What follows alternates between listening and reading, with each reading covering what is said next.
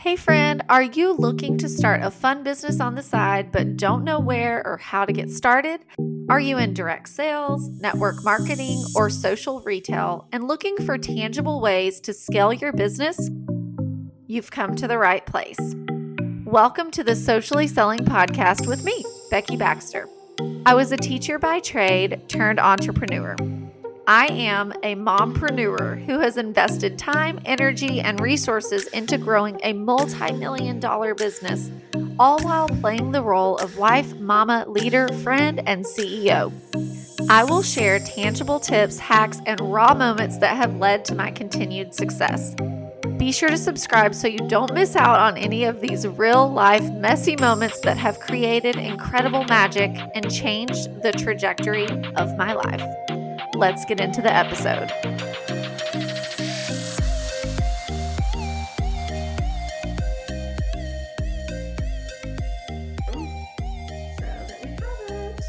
Okay, awesome. Well, first of all, hello, Facebook world, and those of you that are listening to my podcast, listening to the recording. I am really excited because today I am actually interviewing my dad, Kirk Brock. So he has a really cool story that I think there are so many lessons that can be applied to your business. And I wanted to also just kind of have some documentation for my own girls and just as a history thing, if you will, to be able to pass down for generations. So I asked him to sit down with me and record a podcast. So that's what we're doing. So first of all, Dad, if you want to just kind of tell people, your name, what do you do for a living, and where you live? Well, to start off with, I want to say that I reserve the right to deny anything that I say in the future. Okay. Anyway, now what do you want to know? Your name? Kirk Brock. What do you do for a living? I am an aircraft mechanic. And where do you live? I live in Smyrna, Tennessee, just right. south of Nashville. Mm-hmm. Yes.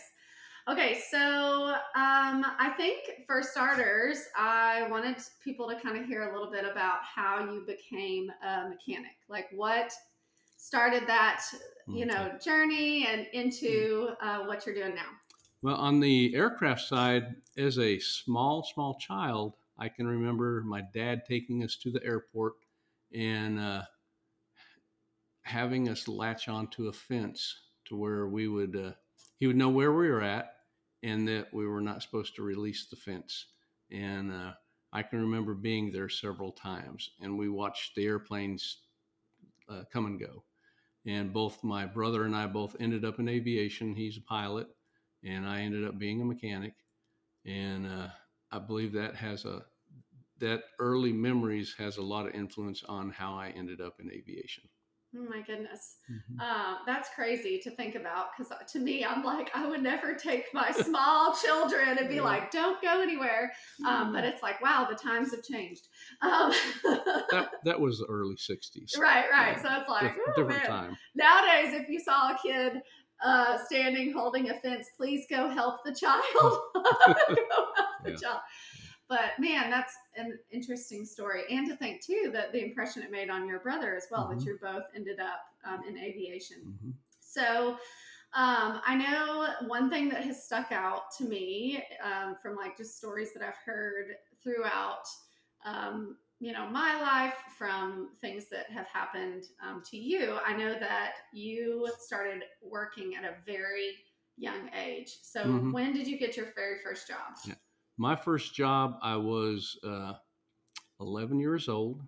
I worked at Merlin Trading Post in Merlin, Oregon, and my mother was just had gotten separated, divorced, and she worked at a bank during the week, and she worked Saturdays and Sundays at a grocery store, and my childcare was working at the store pumping gas, and I was getting paid $1.11 an hour, and I was 11 years old, and I never saw a penny of that money. My mama got it all. Oh my goodness! Helping pay the bills. Yeah. Oh my goodness! At 11. I did that for 2 years, 11 and 12. Wow. In the summertime. I had to had a part-time job working 24 hours on the weekends, Saturdays and Sundays. Wow. Oh my goodness, at 11 years old. And Mhm. so you worked there for 2 years, and then you were still in school. And so, at 11 years old, having the responsibility of like helping, pay bills and stuff in a sense, or at least contribute, I guess, in a way. So what happened after that 2 years? After that, I I think we moved, and my mom did not have that job anymore, and I did not have access to go to work there. And then when I was 14, just before I turned 14, I went and started living with my dad, and his one of his good friends they had a truck shop in Sunny Valley. It was just, I won't say the name. It was a truck shop, and I started working down there part time. A good friend of mine, it was his grandfather, and I worked there working on log trucks, primarily washing them and doing anything that anyone there told me to do. Yeah. At 13, 14, you don't know anything about a log truck. And so I learned how to change tires, and that's where I learned to weld. And cool. Got to get some experience that is probably very hard to come by now when you're 13 or 14. Yeah, I would imagine so. Okay, not right now. We're still recording. Sorry, children. Okay, so that's an incredible work experience. Like you said, were you paid to do that? I was, and I cannot remember what it was. It wasn't very much. I do know that. Yeah. And it wasn't every weekend that, I did not have, they didn't need me that much. When I was just turned 15 after school, I would stop by there and help when they needed it. And that wasn't, real regular. And then when I turned 16, I got my driver's license, and I went to work at Mount Sexton Mobile, and I was pumping gas, making $2.65 an hour. Oh my goodness. And I worked, started off working weekends, and then I ended up my junior and senior year, I worked full time, got out of school at like 1:30 and then closed. And so I was working full time when I was 16. Yeah. So what did your parents do for a living? Because it sounds like you came from a like blue collar family, like both parents were working out of the home, just trying to do the best they could to put food on the table. My mother, she worked for the Bureau of Land Management as an acquisitionist, and she did that for, I don't know, 25, 30 years, maybe longer than that. And my dad was a logger, and he was injured, and I'm trying to remember, I was probably 16, 17, 18, something like that when he was injured, and then he was on disability from that point on. Okay. Okay. So when you were young, I know you ended up leaving home at one point. Would you share a little bit about kind of like what happened and just like where you stayed and kind of how you think that played a part in just your journey? When I was either 13 or 14, my dad's best friend, he was killed in a logging accident, and they just lived half mile down the road from us, and they had a son. He ended up being probably the best friend I've ever had. And he wanted me to go down and stay with him, just kind of be there with him. And, I didn't know what to do other than just be there and give him someone to talk to. And I ended up staying there until I didn't stay till I graduated, because about the middle of my senior year, I ended up moving from there, and I was staying in this little travel trailer that wasn't much more than about 8 feet long. It had a bed and I think a sink. Oh my it, was, goodness. it was only $50 a month, and that's about all I could afford. Oh my Because word. they did not charge me rent when I was staying with my other friends. But that my friend he was a little bit older than me, and he got out of school sooner than I did, and so I kind of felt obligated to find someplace else to stay. And those people, they took very good care of me with regards to allowing me to stay there, and that's a debt that I'm thankful to those people. And whenever we go back to Oregon to visit, I have always tried to stop in and say hello to them and catch up with them, and I've enjoyed that. But I'm very thankful to them. Yeah. I really am. Wow, that's crazy. Mm-hmm. So, fast forward in your career, you continued to work as a mechanic, and of course, you got married, had a family, all the things, right? All the things. But was there anything that happened in your career that made you feel like your integrity was being questioned, or you were worried about like losing your license, or just put in an uncomfortable situation? Like, how did you handle that? Well, in aviation, I have my airframe, power plant, and inspection authorization licenses, and they're federally regulated. And the regulation guidelines are books about that thick that tell you what you can and can't do. And the real thing that you have to be careful about is when you do not do things the way the manufacturer states it needs to be done, you are committing a felony, and you can be prosecuted and put in jail for. And if you allow people to, they can talk you into a corner, and you'll end up doing something that is less than legal.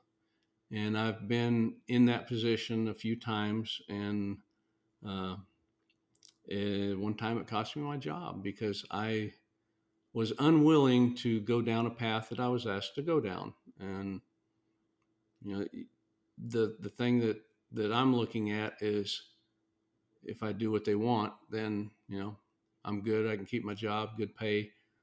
And if I do that and something goes wrong, then I can go to jail. Right. So it's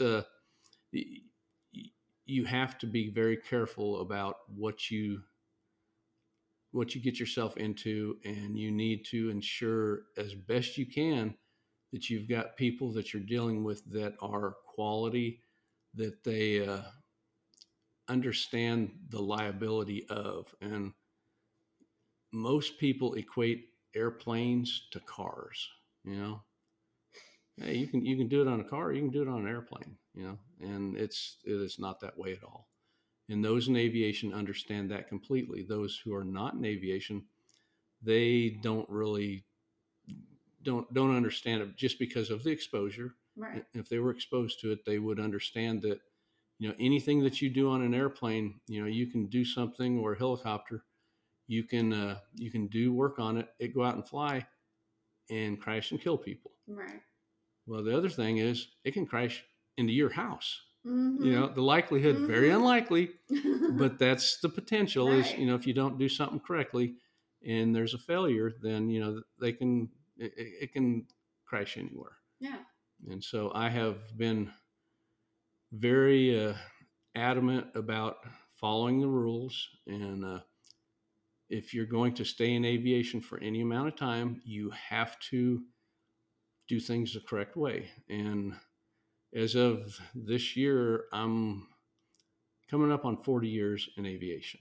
I started in the Army in 1979. I worked on helicopters for 4 years there, and got out of the Army, and I tried my hand at farming. I married a farm girl. Found out that farming, if you didn't grow up in it, is gambling. You're gambling on you're going to have enough rain. It's not going to have too many freezes. And I learned my lesson. Cost me some money, but I learned my lesson. And then after that, I went to work at a McDonnell Douglas Hughes Service Center working on helicopters and airplanes. And that's where I got my airplane experience. And then after that, I did that for, and that's where I got my A&P license there. The general manager, he was an older man, really good man. He treated me well, and the people that owned the company, they treated me really well. And he was a crew chief on a P-51 in World War II. Oh, cool. And he taught me the things I needed to know to be a mechanic. And there was two guys there. Both of them were helicopter mechanics, and they were in Vietnam.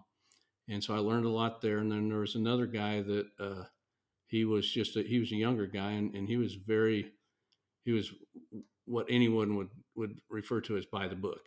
And he was a good guy, and he just, everything was, there was no gray area, which in aviation you really can't have. Don't want gray area. Yeah. Gray area is a personal interpretation to get yourself in trouble. Mm-hmm. Yeah, but for sure. Anyway, and then we moved from there. We moved out here, and here being Tennessee, and I worked at a Cessna single multi-service center and did that for 14 and a half years. And then I went to work at Nashville Jet, and at Smyrna Air Center I was director of maintenance for 10 years. And at Nashville Jet, I was director of maintenance for 2 years, and then got on Nashville Jet, got bought out by another company, by actually Smyrna Air Center. And they were taking mechanics only, no management positions, and I was in what would be considered middle management. And so I got hired by another company that has been since bought out, but they took care of the Vanderbilt Life Flight contract for the fixed wing. And I did that for 7.5 years. And then the current company I'm working for, Air Methods, they got the contract, and I've been working for them for 7.5 years about. And so I think I'm 14.5 years right now into the Vanderbilt program, and these people have taken really good care of me.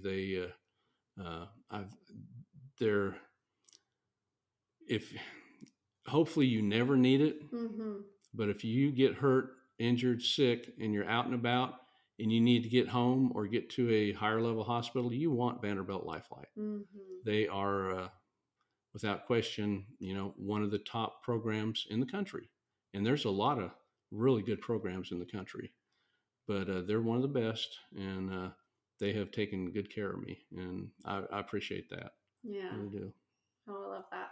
So I would love to know, is there like one memory in all your years that maybe like a funny story or something like really that just like stuck in your brain that you you from like work or just like, I have, it's not a funny story, but it's one that I will never forget every moment of it. And it lasted about 5 minutes. We had just done an inspection on a plane, and the owner wanted me to go fly with him to, do the release flight to make sure everything's working. Well, it was a twin engine Cessna, and when we took off, everything's good. And at about 200 feet, it banked 90-degree left.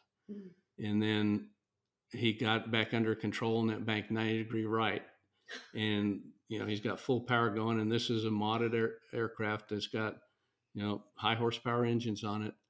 And he fought that airplane from takeoff, going back around to the crossway runway to landing it. And we almost inverted about 3 times, and he's just fighting it. And when we get on approach, he pulls the power back, and it settles down at about 150 feet, and we land and taxi back. And I looked at Butch, and I said, well, I shouldn't say his name, but anyway, I looked at him and I said, you did a great job. Thank you. You saved our lives. And he did. Wow. And when I got out of the plane and stood up, my legs were so full of adrenaline that they hurt. Oh, I'm sure. The intensity of the moment. Flexing, Yeah, you know. and it just I'd never experienced that before. Wow. But that man will have my, gratitude for the rest of my life, because he literally saved us, and we found the problem and it got fixed. And but Cessna says, what I've been told, they may have changed their mind since 25 years ago, but you cannot survive an uncommanded flat split on a Cessna 300 or 400 series aircraft. And we did, believe it or not. But anyway, that was the Lord taking care of us. Yeah. Oh my goodness. That's crazy. Mm-hmm. So I think I'm kind of curious your perspective, like with today's world. I feel like so many people are not as willing, I feel like, and I don't know if it's like this generation coming up, but a lot of people will not either keep a job, or they're like, they don't understand, I think, and don't take this the wrong way, please don't come at me with pitchforks, but I feel like a lot of people don't really, I feel like, have a true value for work. And you've literally worked since you were 11 years old. Mm-hmm. And so I would love to know, like, from your perspective of having a physical labor job for your entire career. I mean, you've literally been working with your hands, and I would love to know, like, what would you say to some of those people that are, just kind of your perspective of.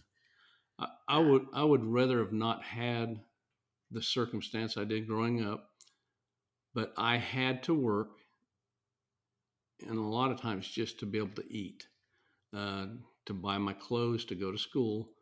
And it would have been nice to be in a family dynamic where I did not have to worry about that. But because I had to do that, I don't know any other way but work. It would be, for me now, to say, well, I don't want to work, I'm going to let someone else take care of me. I couldn't do it. I couldn't do it. In a lot of ways, I don't understand, why some people don't want to work, other than the fact that they've had someone take care of them all their lives. And I'm glad for it. Mm-hmm. But you can spoil any circumstance. I mean, you really can. And you can give children too much. And that was one of the things that Mom and I talked about constantly with you and Brandon. Mm-hmm. Did we give you too much? Did we do too much? No. But evidently we didn't, because both of them have a very, very strong work ethic. And but I didn't have the opportunity to not have that, because it was a basic. It fulfilled basic needs. Mm-hmm. Just surviving. Right. Yeah. Mm-hmm. Yeah. So I guess just like a couple more questions. Mm-hmm. One being, is there any one person in your life that has impacted your career the most? Let's see. I can't say one person. And I think what has happened is my willingness to do whatever needed to be done. Almost every place that I've worked, the people recognize a willingness to jump in and do whatever it takes. Mm-hmm. And for me, that's what I had to do, because my survival depended on it. And almost without question, every place that I've ever worked, the ownership has recognized that, and they have taken care of me way above and beyond what would be expected. And the Lord has blessed me to work with some really, really great people. I mean, just without question. And they've taken care of me. They really have. And I mean, it's just, I didn't deserve it. In their eyes, I may have earned it, but I am very appreciative to all of the people I've worked for that have taken care of me. Yeah. So let's see. I guess one final question if you could have, like, from this point on, like a dream job, right? Would you still be doing what you're doing, or in a different, fashion? Like, what is like your dream, like, project, career, job? Like, what would you love to be able to do? My dream job. There was a lot of times where I wanted to be a missionary. I would, and that even at my age is still not off the table. That's still the potential of that. Very unlikely, but that's something that I wanted to do earlier on, and in all honesty, I was not prepared for it. I am now, but I'm also a lot older. But I think the one job, oh wow! I mean, there's so many that you could choose from. I think the one job would be my own boss, and own my own company, and be able to help the people that work for me the way I've been helped. That would be my. I think my greatest aspiration would be to have the ability to help those that I gathered around me. Yeah. I love that. Yeah. Awesome. Well, thanks for sitting down with me for a little while, telling some of your story to all of the internet. And I would love, if you have, I guess, one final piece of advice for someone who maybe is like struggling to like make ends meet and having to maybe, like you said, just focus on surviving. Like what's like one piece of encouragement that you could say to them? The one piece of encouragement I can say is, if you have an opportunity and you're struggling, do not allow anyone to outwork you. If you want to be successful, what I was always told was, if you want to be successful, dress better than your boss, speak professionally, treat everyone as well as you can, be accountable, and but just don't let anyone outwork you. I mean, literally, just don't let them outwork you. And if you do that, people notice that. People recognize willingness, and don't be the guy that's like, when they ask you to do something that no one wants to do, don't be the guy that steps back and like, it's not me, it's got to be someone else. Be the guy that steps up, and that gets noticed, that gets rewarded.